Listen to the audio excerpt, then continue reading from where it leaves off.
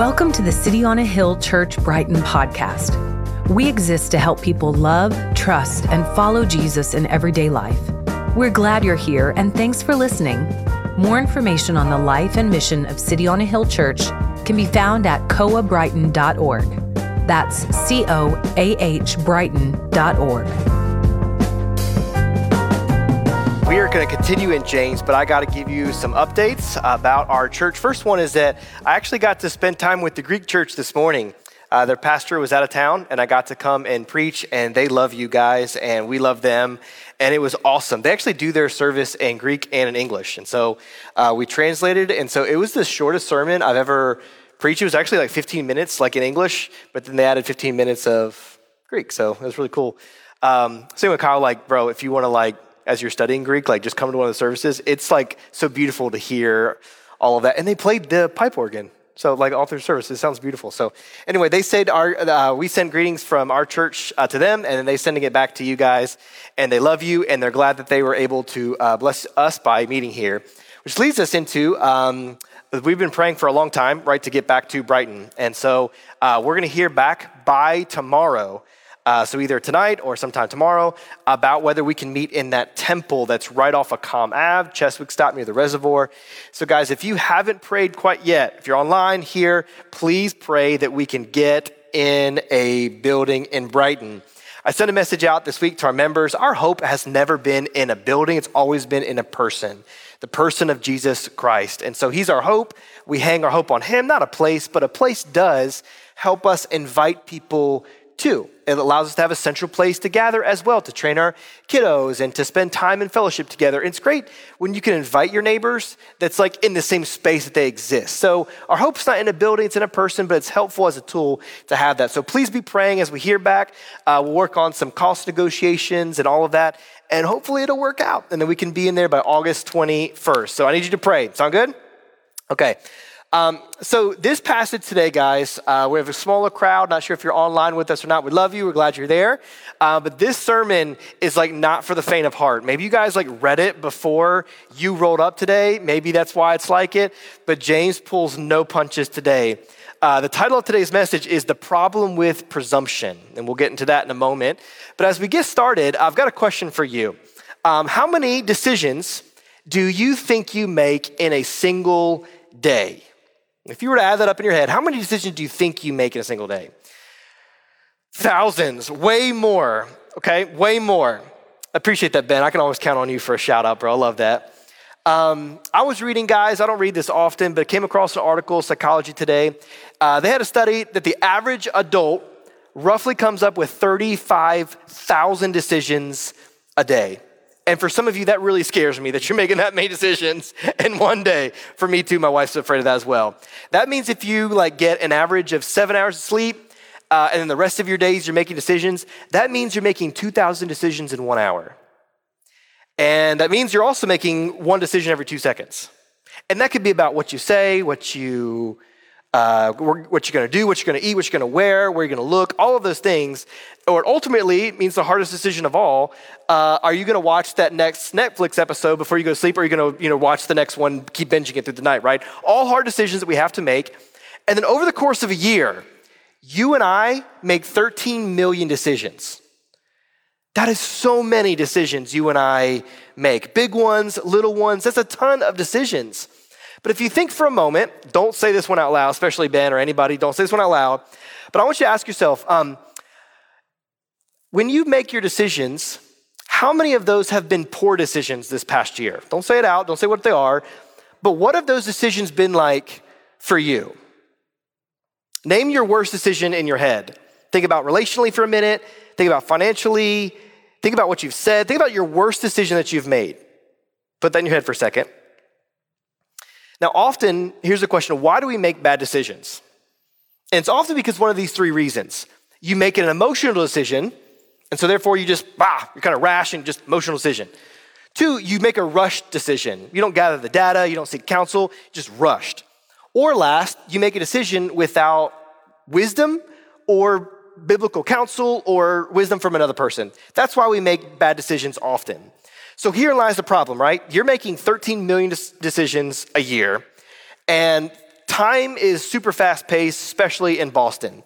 Some of you have kids. That makes it even harder about what decisions you make. Day in, day out, fast paced world, complexities. How do you and I know how to make wise decisions? Like, it's almost too overwhelming to think about all the things you have to decide on. Am I going to stay in the apartment? What am I going to do with my job? Am I going to go talk to my boss about this? Am I going to stay in the city? Am I going to move? How do I raise my kids? How do I confront this roommate? What do I do about savings? All of these decisions that you and I have to make all the time. And it's so overwhelming, and it can be too much pressure. And so here's the question that James is seeking to answer today. How do we make good and wise decisions in a fast-paced, complex, and challenging world? That's the question he wants to unpack today. How do we make decisions if we're making 13 million of them in such a fast-paced culture? And essentially, James tells us that by making one decision up front, that decision will actually positively impact all the 13 million decisions that you're going to make this year. Okay, and here's that one decision he wants you to make up front. He wants you to do this: seek and submit to the will of God through the word of God. You're going to hear me say that a lot today, so let me say it again. In all your decisions, he wants you to make this one first. Seek and submit to the will of God through the word of God. And that one major decision up front will save you a lot of heartache in the 13 million decisions you'll make. So let me ask you a question. How do you already right now make your decisions? What type of person are you? Are you the pros and cons lister? If you're making a decision, you're going to say, this are the good things about that. Here's the negative that can happen. And if the pros outweigh the cons, then you'll make that decision. For you, that's called the data collector. And that might be you. You're going to research for days and hours and weeks and months to make a decision. And so decisions often take a long time for you, but you're weighing out the pros and cons. That might be how you make decisions. For some of us, we are the happiness testers. That's what we do. We think, will this make me more happy with this decision? Will it bring me maybe more money or maybe more ease or more significance or status to my job? Will this make me happier? And so that's the matrix we use to make a decision. Maybe you're the feeling tester. This is a bit harder one, and sometimes I find myself here. You just say, well, it just kind of like feels right. I kind of feel like I have peace, or I feel like this is what I need to do with my life next. And so you're kind of feel your way through. The last one is what I have been for the majority of my life before Emily. I call I invented this one. This is the half-baked, full-blessed person. You got a half-baked idea, and you just pray that God will bless it as you just march through life in a really hectic way. This is me, okay? You make rushed, half-baked decisions, and you're like, God, please, I'm gonna throw this Hail Mary. Will you just catch it and make sure my life doesn't fail? That's how I've made the majority of my decisions, pre-Christ especially, pre-Emily especially. And so I think James is in this text looking at and saying, I don't think any of those are good decisions or good frameworks to make decisions. Pros, cons, feeling, half-baked, full-blessed, none of those ideas are a good idea. But he's really trying to focus in, how do you make decisions today? And so here's how he starts out in verse 13. He starts out by saying, hey guys, come now and listen. He starts out by saying, come over now and listen. Now listen, James has already been writing a letter. We're like 4 chapters in, right? And he's like, hey, you, come now, come closer, lean in. So really, he's about to get pretty aggressive with what he's about to say here. He's like calling you out. He's waving you over. He wants to show you something important.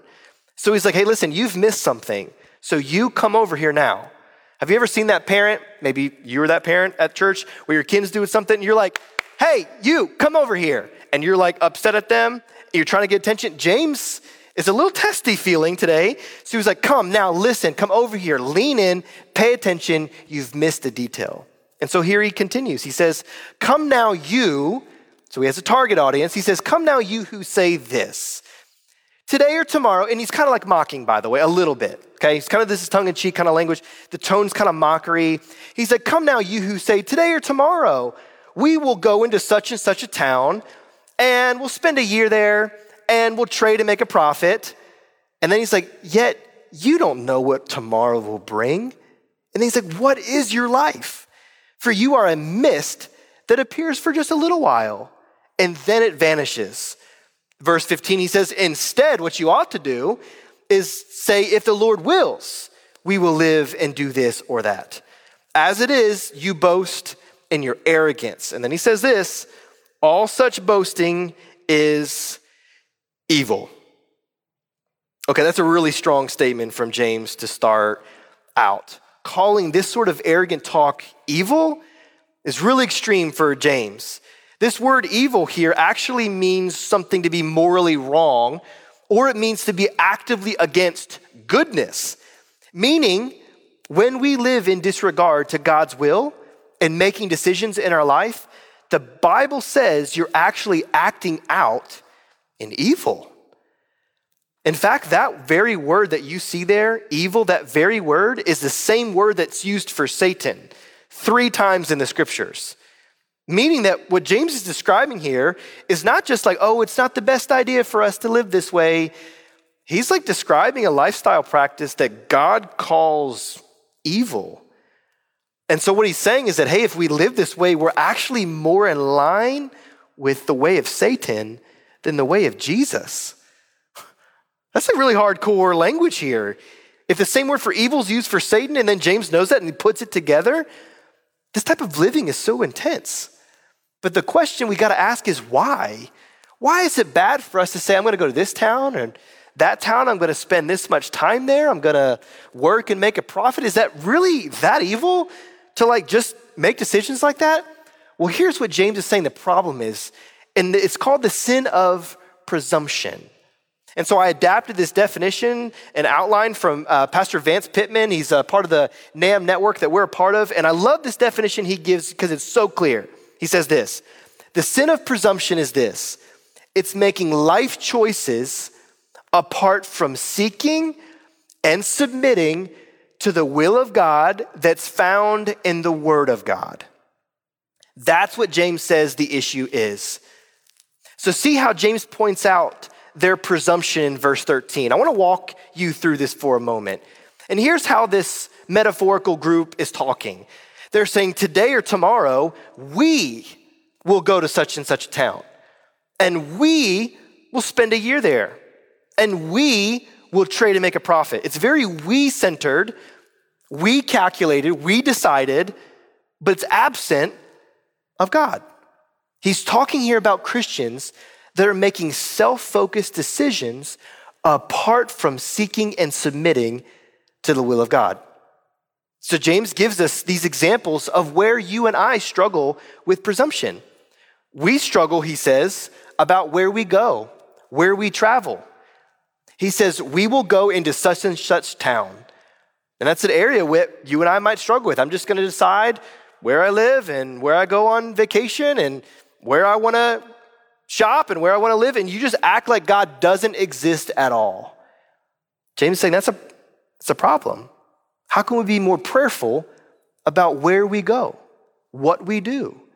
James goes even further. He's like, and the problem is that we choose where to live and how long that we want to live there. Does it seem like that's big of a deal? I want to live in this town or I want to live in this city. Well, if we do it in an unprayerful, unwise way, then that's what James is saying is the issue. And again, these folks are just saying, we will spend a year there.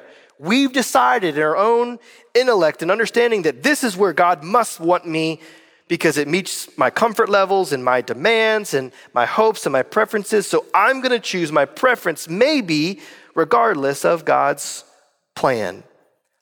And listen, when I let you know, we're in Boston. There's some trash apartments in our city. I get that. And I'm not saying it's wrong to have preferences or want to move. James is not saying it's wrong to move or to go somewhere. He's saying what's wrong is if we make all of our decisions based off our preferences for our comfort rather than God's kingdom. So is it bad to move? No. Is it bad to go to a different apartment? No. What's wrong is that if we don't seek or submit God's counsel in the decisions of our life. Does that make sense? That's the bigger issue. He even gets down to, we're presuming on the type of work or what we do with our lives. He's even saying part of the issue is these folks are saying, we will trade. This is what I'm going to do with my time. This is where all my effort's going to go. This is where my 40, 50, 60 hours are going to be. Now, is James saying it's wrong for you to select a place of employment or a job? No. But he's saying, have you thought about how much time and effort you're putting towards a job? Have you prayed about that job or what you're to do for my glory in that place of employment? Or are you only making decisions about what makes you feel good or at peace? Does that make sense? He's not like shooting at us saying, how dare you have a job and not consider the will of God? He is saying, hey, have you even prayed, sought counsel, considered maybe what God's will is for you in this? Have you done the due diligence to pray and consider and seek counsel? And last, he's even saying, hey, some of our goals are not so great. Look at what he says here. The people are saying, we will trade and we will make a profit. Meaning that's their goal in life. They want to seek more. They want to seek gain. So it could be material possessions that you and I are purchasing, or some aspiration or hope that we put all our material and our vacation and whatever hope we put on that thing. That's what James is saying an issue. Now, if you're like me, you're already kind of uncomfortable because James just stepped all over you and what the issues are. And guys, we've all done this. We've all presumed on God. God, I'm going to go where I want to go. Listen, ask me right now, did I pray about what vacation I was going to go on this year? Nope, we're going to Disneyland. Is that a sin? Arguably, yes, is what James is saying. Not that I went to Disneyland, but that I even pray or care what God's will was for my summer. Nope. How many of us make similar decisions? God, this is my life, and when I need your help, I'll ask you. In the meantime, I'm going to live this way, and you better bless me as I'm walking. Is that not how a lot of us live? Man, James just throat punched me this week. I was already kind of sick feeling this week, and then he started doing that stuff to me, and I was like, it's just a lot, James. I just get off my back can't you have a happy message, James? You're always coming after me, but it's God's word, and so it's from God, and so it's good for our hearts. But guys, he's talking about where you go, how long you spend there, where you work, what you do, what your goals are. He's after everything. Guys, these people, this hypothetical group, they were making major life decisions as if God didn't even exist. But at the same time, they expected God to bless and protect and provide and supply all along the way. That is what is offensive to God. Rather than, God, you bless what I'm going to do, it should be, God, I'm going to do what you've called me to do. I'm going to seek and submit to your counsel, and then I know that you will bless that. Does that make sense? That's a radical way of thinking. A lot of us Westerners, Americans, we're like, God, I'm going to live my way autonomously, independently, and then I'm just going to ask you to bless what I'm doing. Get over here. I'm calling the shots. I'm the coach. I'm the captain. You come over here and you bless what I'm doing with my life. And that's what James said. That is presumption.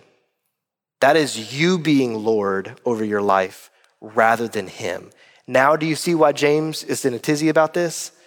Because who's on the throne of your life then? You and me rather than him. So I wish James backed off a little bit, but he doesn't. And so here's what we're going to focus on a little bit, guys. When you make decisions about your finances and your relationships and your job and your career, your home, your family, your health, and you don't seek and submit to the will of God, he's saying you are living a way contrary to the very heart and path that Jesus wants for you. And you choose to go on a path that often leads to hurt and heartache. Guys, I haven't been doing this job incredibly long. I've only been a pastor for like a decade. There's a lot of pastor friends I have that's been pastoring for 20 years, 30 years, 40 years. And every time we get together, one of the things that often comes up is the heartache we have for our friends or neighbors or folks in our church that have this type of challenge in their life. They chose to live a certain way, make decisions what they thought was best, sought minimal counsel, didn't submit to the word of God, try to make aspirations and strive for things in life, ask God to bless it. And there's numerous heartache, numerous pain. I see time and time again as a pastor, time and time again as a friend, over and over people rejecting to submit and to seek the will of God. And so there's heartache after heartache after heartache. And I think also there's a hard confrontation that James is giving, but he's also trying to be compassionate. Because when you and I go on this path, he's calling it evil. He's saying this is the way of Satan, therefore also saying, I want to point you to the way of Jesus. James is trying to show us a better way to make decisions and to live our life, not for us to just be autonomous about whatever decision we want to make. James's goal is for us to be like his half-brother, Jesus. Do you guys remember how Jesus lived his life? Do you remember how many times he talked about the will of his Father over his own? And my friends, you and I are Trinitarian. We believe that God the Father's God, God the Son's God, God the Holy Spirit's God. So if there's anyone who should just have their will be done, it's who? Jesus. But he chose to submit and seek God the Father's will, not his own. John 4:34, we'll have this on the screen. This is what Jesus says. And Jesus said to the people that were gathered there, he said, my food is to do the will of him who sent me and to accomplish his work.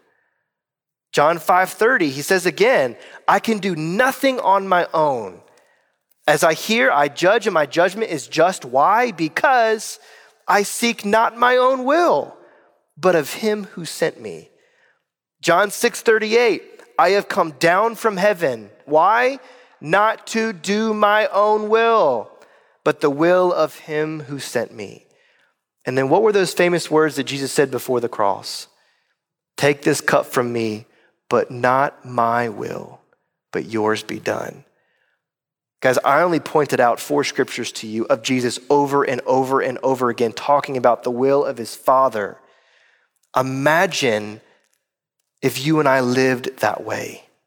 What type of harm and heartache and hurt would be removed if you and I were to walk in the will of God?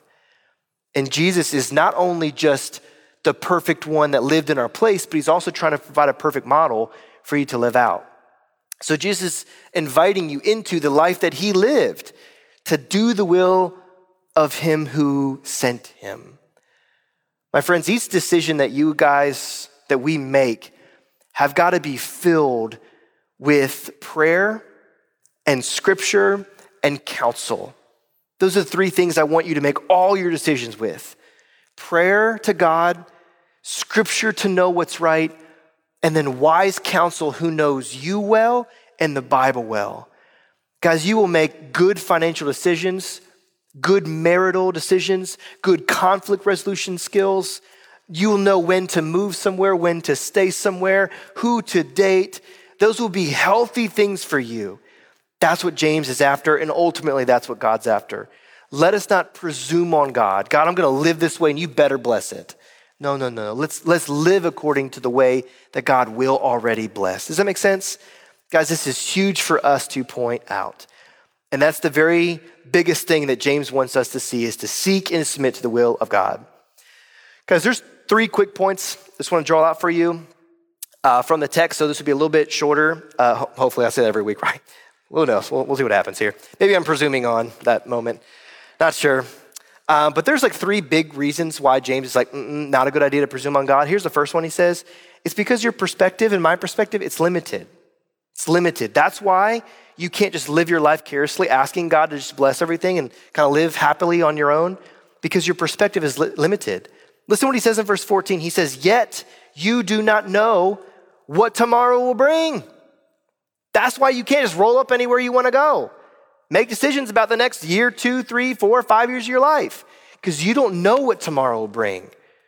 So why try to make all these decisions on your own when you have a limited perspective, when God has an unlimited perspective? That word know there in verse 14, yet you do not know, means that you don't have some detailed knowledge that someone else has. You don't have the detailed experience that someone else has. It means that you're only aware of a specific fact or piece, but not the whole picture. Guys, the one thing we know about life is that life is uncertain. We don't know the stuff that's going to happen to us tomorrow. There's probably some surprises in your own family plans that happened today.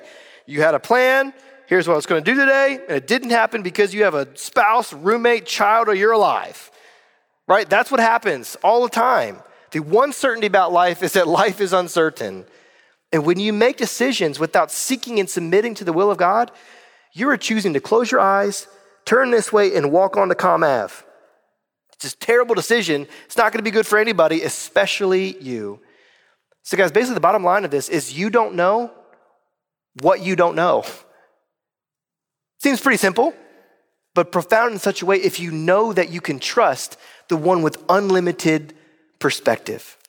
Guys, just a quick personal story with this, and you've heard some of my journey with foster care and adoption, but I don't think I've shared this story. My wife and I had taken many trips to Boston to pray, to seek out where God would want us to have us to plant a church.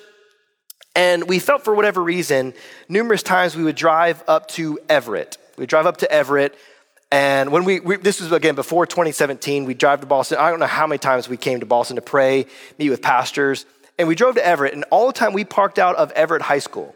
We had no idea why we kept going to Everett over and over and over again. We had no understanding. We had really no reason of it. We had asked, does the church need to be in this community? And there needs to be a church in the community. So we started praying about that. Okay, where do we plant? What does it look like? So Everett was one on the top list of us potentially planting a church. We got research and we got stats. We got information. Our hearts were drawn there. And we were like, God, is this what you're having us to do? All along the while we were doing these trips, my wife and I were also praying about foster care and adoption, as you guys had known. And for whatever reason, through counsel and care, we had understood that we are not to apply to be foster parents in North Carolina. So we held back on that for several years because if there's a little one that had family, we didn't want to have to travel back from Boston, North Carolina, make it hard on that child. So we waited and waited. We get to Boston, and we meet this little girl, Kiana, of course, the next month right after we moved to Boston. And we found out from her biological mom that she was at Everett High School. Every time we went up to pray for her, she was in school there. And we were like, that's why we felt drawn there. We had limited perspective. We didn't have the information. We prayed and sought counsel. But for whatever reason, the circumstances didn't make sense for us to go and plant there with where Koa Brookline was, but we didn't understand, God, what were you doing? Why were we keep praying over this school and praying over the kids? It's because my daughter was there. Unborn daughter was there in that high school. There was information and knowledge I did not have, but in God's grace, he wanted us to be there and pray for that little girl. And so all I'm saying is that you probably have thousands of those stories in your own life, or maybe you have one. That's great too. But what I'm saying is that you and I have limited information, and we can't make decisions based on our limited information. So we need to invite in scripture, prayer, and counsel. And then over time, we pray, God, would you reveal to us why you may have us have a preference towards something, or you're leading us in a direction, would you show us? But you and I have a limited perspective. You may not know why you have the desires you have or the dreams you have, but you've got to submit them to the word and prayer and good counsel. So that little story is just a good example. We weren't meant to plant there. But we were meant to pray there and drive there and seek God about foster care and adoption. And then now we're of course we felt drawn there. This makes sense. So it's a beautiful story for our own family to see that our perspective is limited, God's is unlimited, and he wants us to depend on him.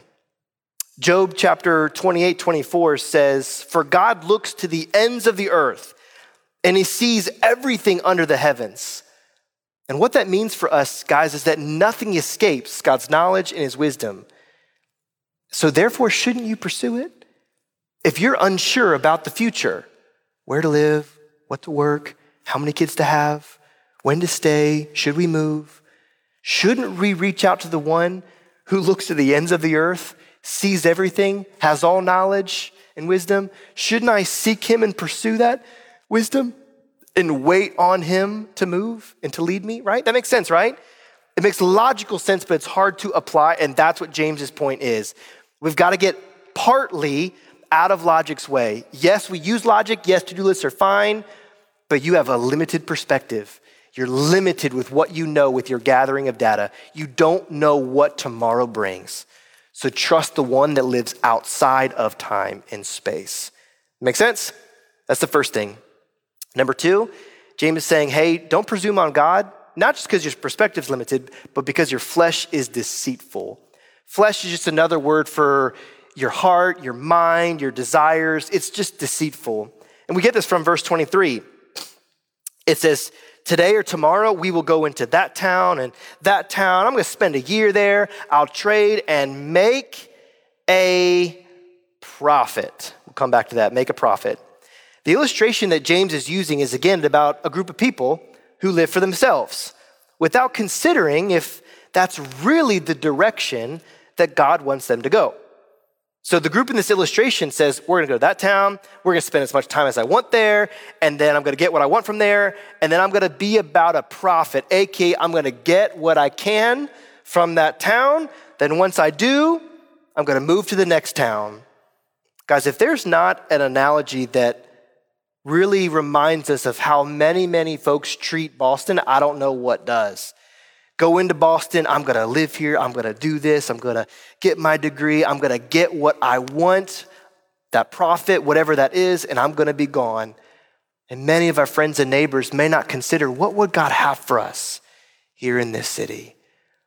And my friends, listen, for some of us, you may stay here a long time, you may be moving soon, you may be moving in a couple years. And that's not the issue James is talking about. It's when you're there, wherever you are planted, are you submitting and seeking the will of God there?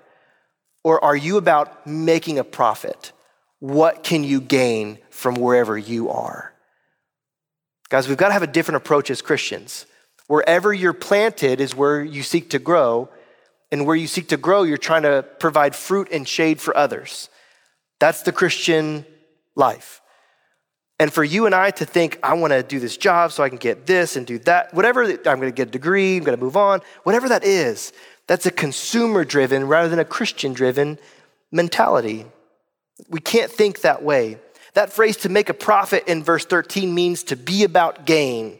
It describes a people that have a driving lust for more.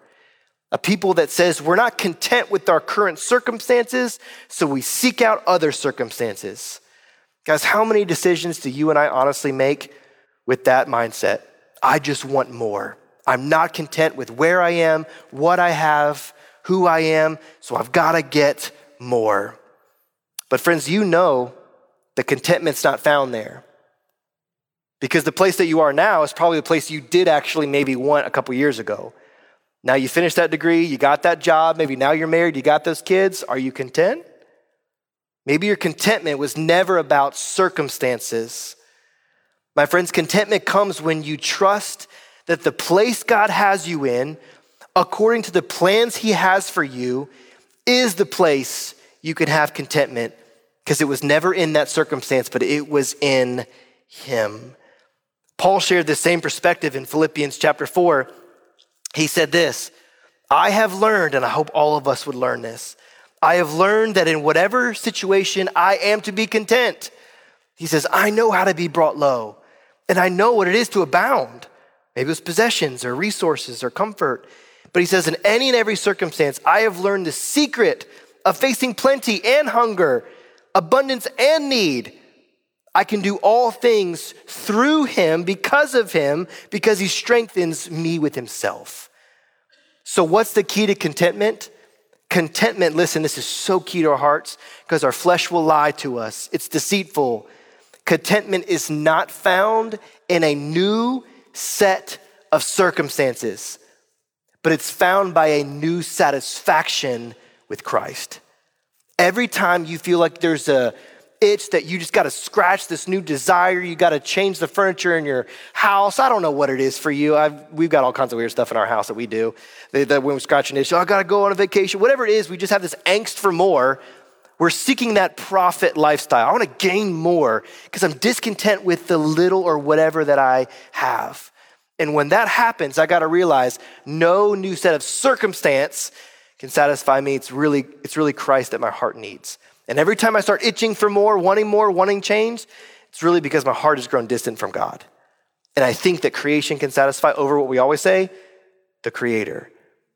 And that's what's happening with these people. I'm going to, listen, remember the text. I'm going to move this city. I'm going to spend this much time there. I'm going to trade. Why? To make this profit, to get this gain. This circumstance would change me. And then what's it say? It wraps around to the very beginning of the verse. Then I'll go to another town, another city. I'll go to this place. We've got to be mindful of this. Again, is it wrong to move? No. Is it wrong to have different desires? No. But what is wrong is if we don't seek and submit God's will in the midst of that. Jeremiah tells us, Jeremiah 17:9, the heart is deceitful above all things. It's desperately sick. Who can understand it? It means this. That means that your heart will just lie to you. It's sick. It won't tell you the truth. It'll say, oh, you've got to have this. If you have this, you'll be so much happier. And then you chase it. And while you chase it, you get fatigued, you fall, you burn out, and maybe you get it. And when you have it, you realize it has no life to it. And you burnt yourself out running for it. Guys, that's one of the number one things I see as a pastor. One of my really, really, really, really good friends in the city that's not part of this church is moving soon. And I'm watching this brother in Christ run and chase something that will end up hurting him.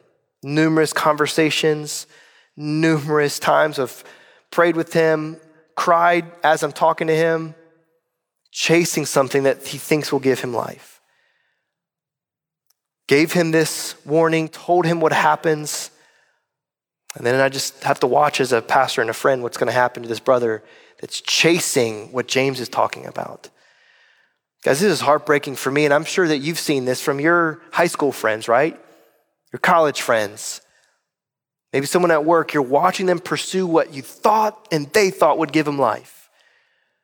And even if they attain some shape of success, that success came at a great cost to their family or their health or their life or their joy. My friends, we can't be about the gain because that gain, if not Christ, is loss. So friends, we can't presume on God. Why? Why? Simply because our flesh is deceitful and it will lie to us. Number 3, why we can't presume on God, James says, is because our time is short. Your time on this earth is short. James kind of punches us in the face in verse 14. He's like, what is your life? How can you make all these decisions about where you're going to go and what's going to happen tomorrow? You have no knowledge about what tomorrow has. What is your life? He's doing like the whole God and Job moment where God's like, where were you when I created this? And Job's like, I'm sorry, you're right, I wasn't there. Like, that's what James is kind of doing here. What is your life? For you are a mist that appears for a little time and then it vanishes.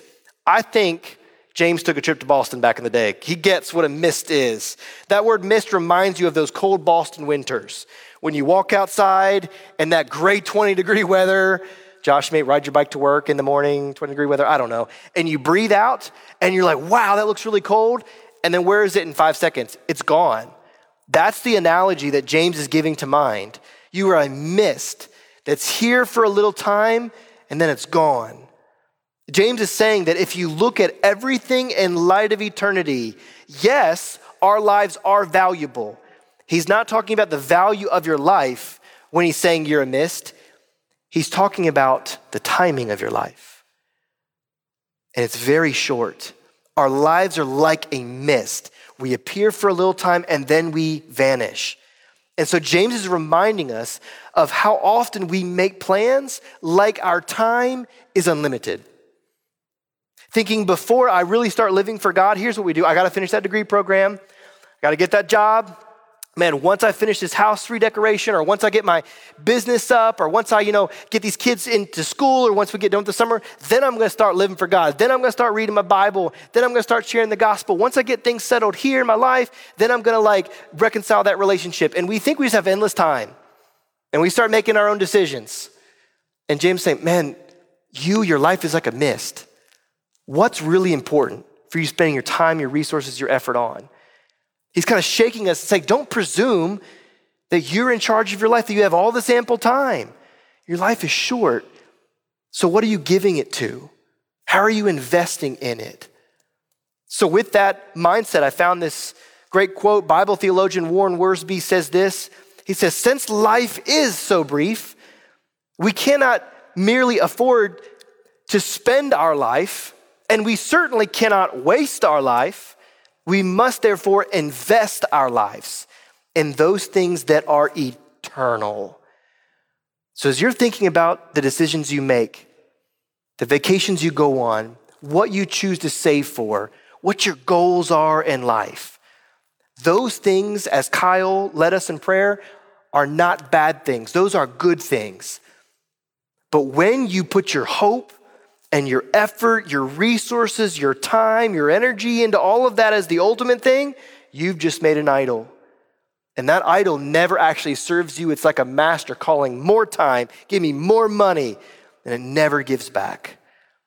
So guys, your time, my time is very, very limited on this earth. What are you doing with it? How are you investing in it? It's brief. What matters? Who matters? Think about who lives in your apartment complex. What's a small team at work that you work with? What really matters? How they irritated you? How they frustrated you? Or about where their soul's going for all eternity? Think about the things that really matter at the end of this. What are you going to regret maybe? When you sit on maybe your deathbed, Lord willing, when you're 80, 90, what are you going to regret? Is it that you didn't get the next position at work? You didn't actually buy that house? Or is it something way more eternal? Way more meaningful? Guys, my family is going through this small little parenting book. It's actually a parenting book for each kind of age of your kid, and it kind of goes through each grade, and it talks about some mile markers from the life for some educators, talks about some developmental thing from, I don't know, whoever works with developmental thing and developmental world for children, child education. Guys, you know what I'm talking about. I'm just reading the book, okay? So I'm reading this book. It's teaching me about these things. And one of the things it has you do is it has you have to take a giant bowl and you have a marble in the bowl for every week your kid is not yet an adult. When they turn 18, you should run out of marbles. When you look at this and you visualize that thing, I'm like, I don't have enough time. My kids are going to grow up quickly, and what are they going to remember about their dad? Are they going to say, man, my dad, he would preach these great sermons, which clearly I don't, but my dad preached these sermons, and he worked really hard, but I missed him. Didn't get to spend a lot of time together. But he sure did love that church. What? Or man, he traveled a lot to make sure he could raise support and take care of that church, and he shared the gospel with the neighbors, but man, I sure wish he would have helped me with my math homework. Wish he would spend some more time reading to me, talking to me about the wounds that I had throughout the day. Guys, that's the stuff that grips me, that keeps me awake. Am I going to be some, quote, faithful, successful pastor? And then my kids are going to be like, yeah, I had a great pastor, but didn't have a great dad. Life is so short. What matters? Who matters? Because it matters for all of eternity. So it's not to scare you, but it's to sober you up, to think about what's next. Last thing here is not necessarily what's a danger to presuming on God, but something more positive. It's a clear path. Our path is clear is the last thing I want you to see. Verse 15 says, instead, rather than living this way, you ought to say, if the Lord wills. If the Lord wills, then you should do this or that. Verse 17, so whoever knows the right things to do and you fail to do them, that's sin. James is just very clear about that. So guys, what is the will of God? What is the will of God? How do we know? How do we seek it and submit to it? What is it? Romans 12:2 tells us, it says, do not be conformed to this world, but be transformed by the renewing of your mind, that by testing you may discern what the will of God is, which is three things, which is good, meaning it's something that's best, something that's acceptable, meaning it gives pleasure and satisfaction, and it's perfect, meaning it leaves you full because it's God's full plan for you. The will of God, what is good and acceptable and perfect. Guys, the enemy will trick you into thinking that God is trying to rob you of joy if you go for his will. But guys, God's joy for you is found in walking in his will. So guys, what's the alternative to presuming on God? It's making decisions through seeking and submitting to the will of God found in the word of God. We went over this briefly before, but here's how we're going to end. These are going to be rapid fire 6 ways. And you're like, what are we doing here? Yeah, 6 ways, super quick, on how you actually make wise decisions. James says, if you know what's right, you don't do it, It's sin. It hurts you. It hurts others. That's what sin is. It's against God's ways for your flourishing. So here's 6 ways that the Bible already says this is what you should do. Number 1, what's the Bible say? If the Bible says something that's different than your will, don't do it. Don't sleep with that person. Don't take that substance. Don't use your money that way. Don't go to that place. Just don't do it. Hurts you, hurts others. What does the Bible say? 2 Timothy 3:16. All scripture is breathed out by God. It's profitable for teaching, for reproof, for correction, for training in righteousness, that the person of God may be complete and equipped for every good work. What's the Bible say? That's a clear path for you. Number 2, have you really prayed about it? Like, don't just Jesus juke me. Yeah, I prayed about it. Have you really prayed about it? Like, prayed, sought the scriptures, sat in silence, waited for him to speak. Have you prayed more than 5 minutes every day about it? James 1:5 says, if any of you lacks wisdom in a decision, let him ask God, who gives generously to all without reproach, and it will be given to him. Paul says, 1 Thessalonians 5:17, pray without ceasing, without stopping. Have you really prayed about that major or minor decision? Have you really actually prayed about it? Taken notes, journaled it, wrote your thoughts out, checked your motives. Have you really prayed about it? Seek the scriptures, seek the Lord in prayer. Number 3, what's your motivation? What's your motivation in the decision you're gonna make? We've talked about this before. Is it about building God's kingdom or building your castle of comfort? Those are the biggest things we need to consider. When you're making a decision, are you thinking, oh, this would be really nice for me. It'd make my life a lot easier. That's an okay thought, but that's gotta be submissive to, but your will, not mine, God. It's okay for you to want life to be a little easier, no doubt. No doubt a little bit more money helps sometimes, guys, I get it.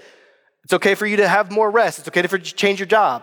But if your main goal is just, I just want an easy life, that's what I live for, man, you're gonna hurt yourself.